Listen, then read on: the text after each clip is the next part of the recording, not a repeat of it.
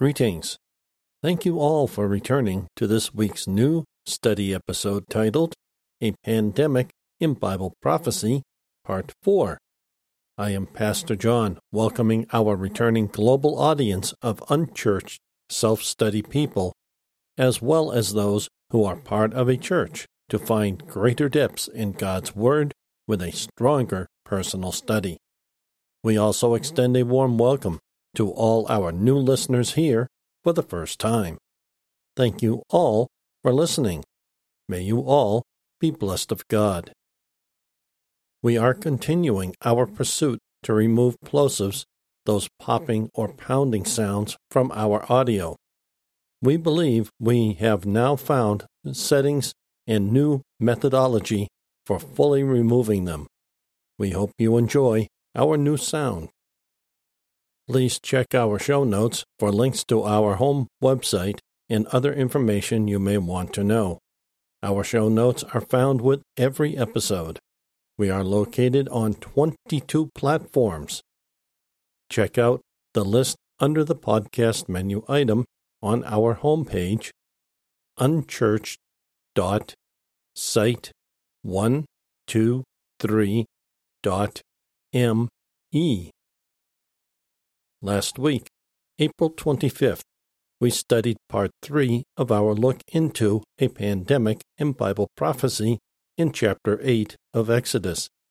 If there is any strength to the implication of the second plague coming on top of the first, the Egyptians have some real sore issues.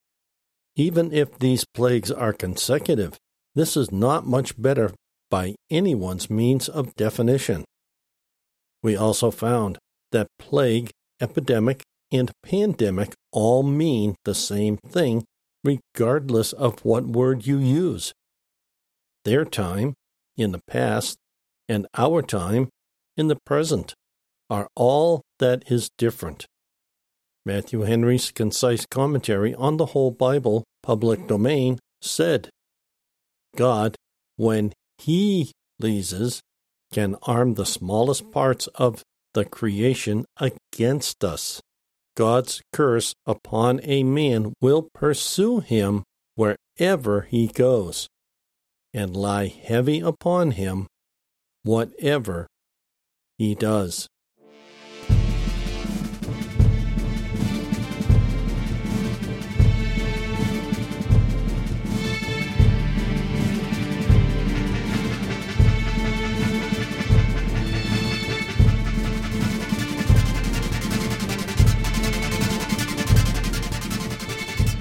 We first need to ask the question, how small is a gnat?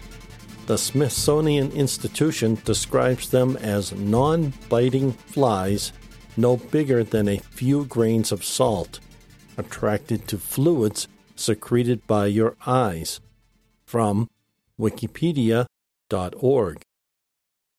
If they swarm, and they usually do, one can usually see the swarm with greatly less difficulty than trying to see one gnat. This week, this is the third plague we will look at. We have learned two things here. One, how small the gnat is, and two, they were, in Egypt, a sore pestilence, without any doubt. This, thanks to their impressive numbers. Scripture reads, The Lord said to Moses, Tell Aaron, extend your staff and strike the dust of the ground, and it will become gnats throughout all the land of Egypt. They did so. Aaron extended his hand. With his staff, he struck the dust of the ground, and it became gnats on people and animals. All the dust of the ground became gnats throughout all the land of Egypt. When the magicians attempted to bring forth gnats by their secret arts, they could not. So there were gnats on people and on animals. The magicians said to Pharaoh, It is the finger of God. But Pharaoh's heart remained hard, and he did not listen to them, just as the Lord had predicted. From Exodus chapter 8, verses 16 through 19. Notice, there is nothing that speaks of any pause between these plagues like we see in the book of Revelation. There, in the book of Revelation, we see 6 issues, a definitive pause, and then a 7th. There seems to be a small amount of downtime before the next series of 6, a pause, and then a 7th again. No pause is indicated yet here in Exodus. It could be assumed by modern people of New Testament times that, like in the book of Revelation, there is. Yet, we have yet to see such a pause documented here in the book of Exodus. This does not mean it is not here, but we have yet to see any pause recorded. So, pastors and teachers say there is a pause between the second and third occurrences here in Exodus. However, as you can see in your Bible, it simply has not happened yet, given what is written here in Exodus. Commentary gives us some helpful information. It reads, "This plague was caused by the fact that Aaron smote the dust of the ground with his staff, and all the dust throughout the land of Egypt turned into gnats, which were upon man and beast." Reference, Exodus chapter 8, verse 17. Just as the fertilizing water of Egypt had twice become a plague, so through the power of Jehovah, the soil so richly blessed became a plague to the king and his people. From Kyle and Delitzsch, Biblical Commentary on the Old Testament. In this particular instance, we should also note this fact from the aforementioned commentary writers.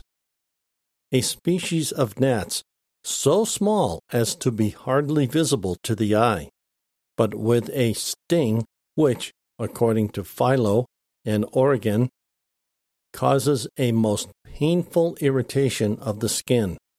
They even creep into the eyes and nose, and after the harvest they rise in great swarms from the inundated rice fields. That helps us understand better just what kind of plague this was. It also tells us how different from modern gnats these gnats here in Exodus were.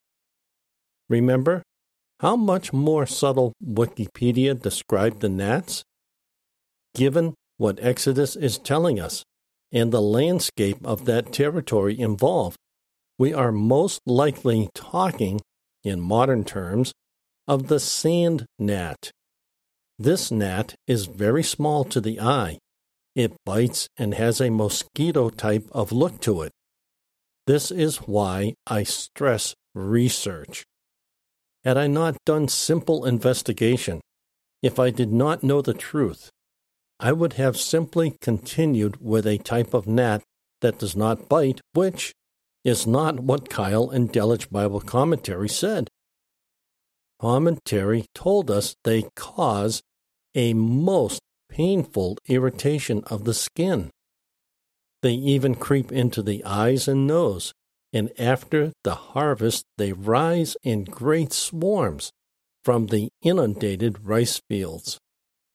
We can believe with reasonable certainty that we are talking about the sand gnat given what commentary says, the location, and the fact there only seems to be 4 types of gnats, 2 of which do not bite. With respect to time and place, today's understanding, which we today own, may be different than the times in Exodus. That is the reasoning behind doing research beyond the Bible to understand what is in the Bible. I cannot stress this issue enough, folks. It is all too simple to take what Scripture says and come up with the wrong understanding and even application from what we read and take away with only our own limited understanding. Commentary further reads, "All the plagues inflicted on the Egyptians had reference to their national crimes or were rendered particularly severe by their customs. the magicians attempted to imitate it, but they could not. It forced them to confess, "This is the finger of God." The check and restraint put upon us must be from a divine power. Sooner or later, God will force even his enemies to acknowledge his own power. Pharaoh, notwithstanding this, was more and more obstinate. From Matthew Henry's Concise Commentary on the Whole Bible, Public Domain. We need to take special notice of the very first sentence in this commentary passage.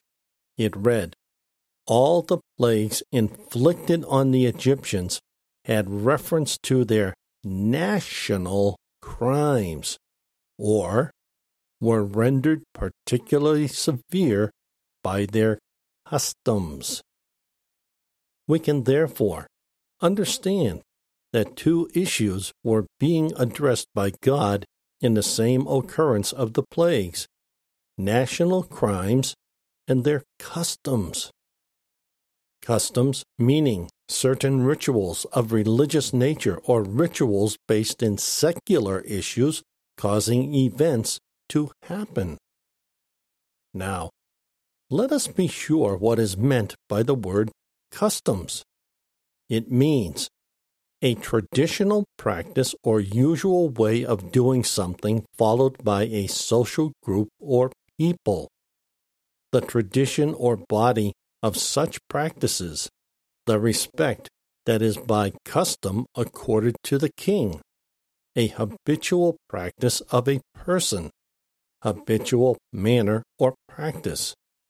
Law, a common tradition or usage so long established that it has the force or validity of law. From the Free Dictionary by Farlex. First, and glaringly so, the legal definition is a common tradition or usage, due to it being a long-established routine and frequent use, that it has the force or validity of law. So, while not the law, by common tradition or common usage, it has the appearance and almost total force of law. This is in part the practice that Scripture, here in Exodus, is addressing. This speaks to much of what the church body is guilty of today. Not all church bodies, but many. Assuming God's law, God's word, that the Bible says something it does not. What church bodies and authoritative leadership enforces when it does not exist in the Bible? This is what leads to, quote, common tradition or usage that has the force or validity of law, end quote. Meaning, in this case, God's law. That being a traditional practice or usual way of doing something followed by a social group or people. That social group of people are God's people who attend a church that enforces non-existent portions of God's law. Yes, it sounds right, but it is wrong without exception. This is one of the things that has led the Egyptians to this plague. That's the takeaway from these events so far. Each plague is addressing an issue or more than one issue. With that insight, what is our present-day pandemic, plague in our Bibles, addressing given it is global? Is it one issue? Or is it more than one issue? The answer to those questions may depend on where one lives, meaning, in one country, there is only one thing contrary to God, while in another country, it is more than one. So, while one pandemic, it may be addressing an issue or issues given what is happening where you live. By example, look at Central America, hit by 2 hurricanes, one right after another, and now a pandemic. What is God dealing with in Central America? The long-existent drug problems of illicit, illegal drugs? The answer to that question just might be yes. Just look at the large numbers of fleeing individuals to Southwest America. That should tell you something with a respect to the issue at hand. Notice what commentary also says. The magicians did so with their enchantments, i.e., smote the dust with rods, to bring forth gnats, but could not. The cause of this inability is hardly to be sought for, as Noble supposes, in the fact that, quote, the thing to be done in this instance was to call creatures into existence, and not merely to call forth and change creatures and things in existence already, as in the case of the staff, the water, and the frogs. End quote. For after this, they could neither call out the dog flies nor protect their own bodies from the boils, to say nothing of the fact that as gnats proceed from the eggs laid in the dust or earth by the previous generation, their production is not to be regarded as a direct act of creation any more than that of the frogs. The miracle in both plagues was just the same, and consisted not in a direct creation, but simply in a sudden creative generation and supernatural multiplication, not of the gnats only, but also of the frogs, in accordance with a previous prediction.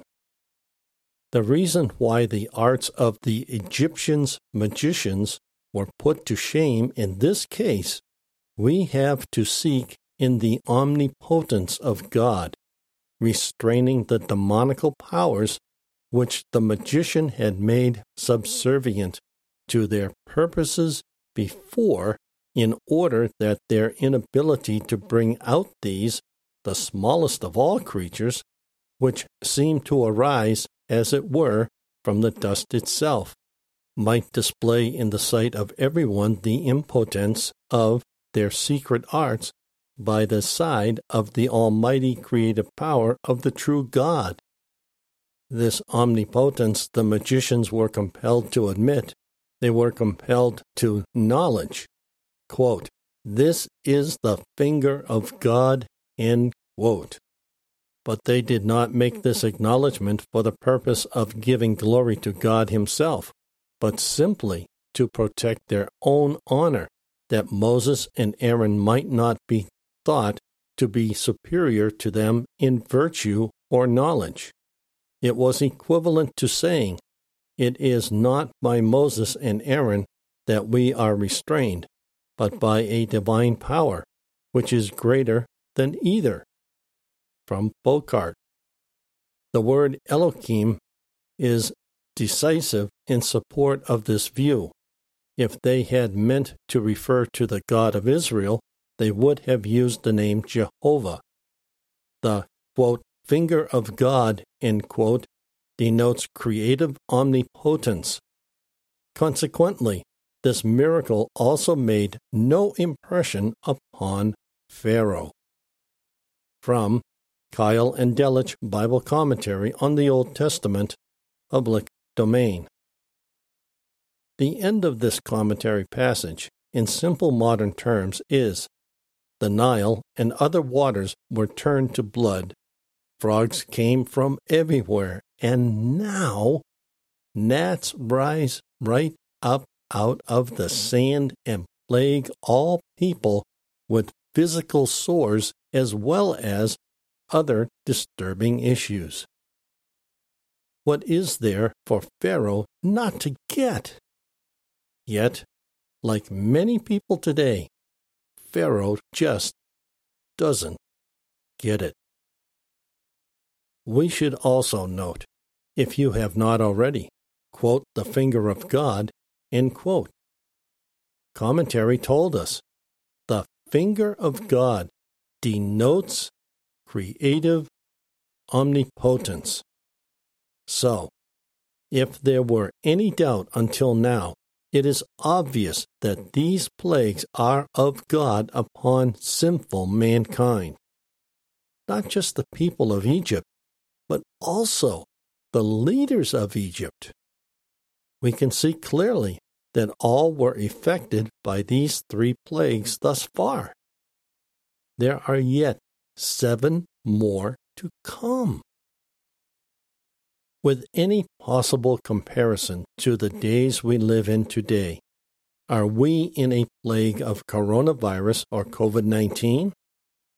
The answer to that question is undeniably yes. Remember that plague, epidemic, and pandemic all mean the same thing regardless of what word you use. We looked at word meanings to see all 3 words describe the same event. So, in biblical days, such a thing was called a plague, while today we call such an event a pandemic. Next week, we will look at the next plague, flies. Now we go from bad to worse. This is getting worse still for the Egyptians.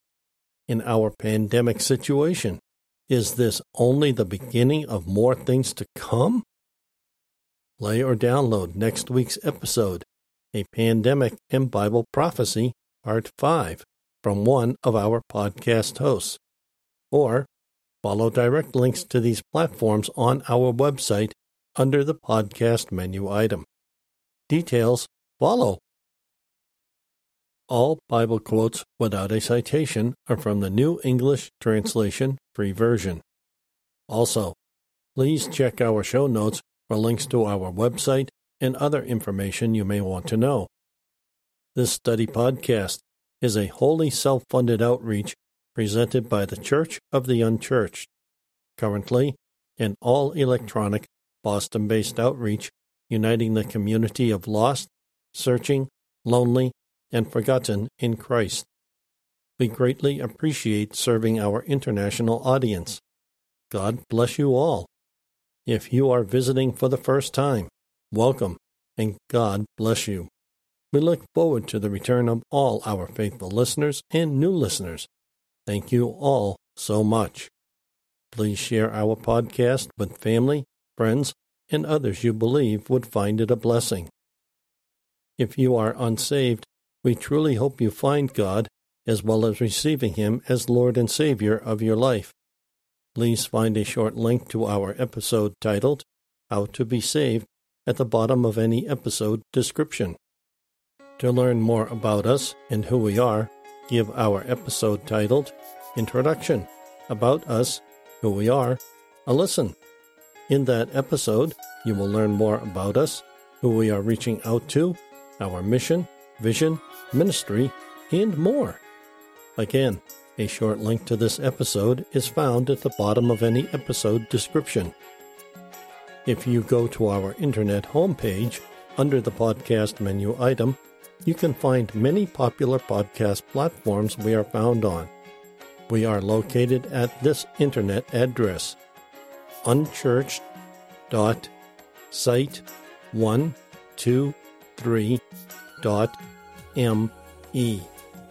At present, we are located on 22 podcast sites, so you should be able to find us on a platform you like. We refresh all our feeds with every weekly episode upload on Sundays. These sites update our feed within 24 hours of our refresh. Now may our Lord Jesus Christ Himself and God our Father, who loved us and by grace gave us eternal comfort and good hope, encourage your hearts and strengthen you in every good thing you do or say. Until next week, this is Pastor John for the Church of the Unchurched.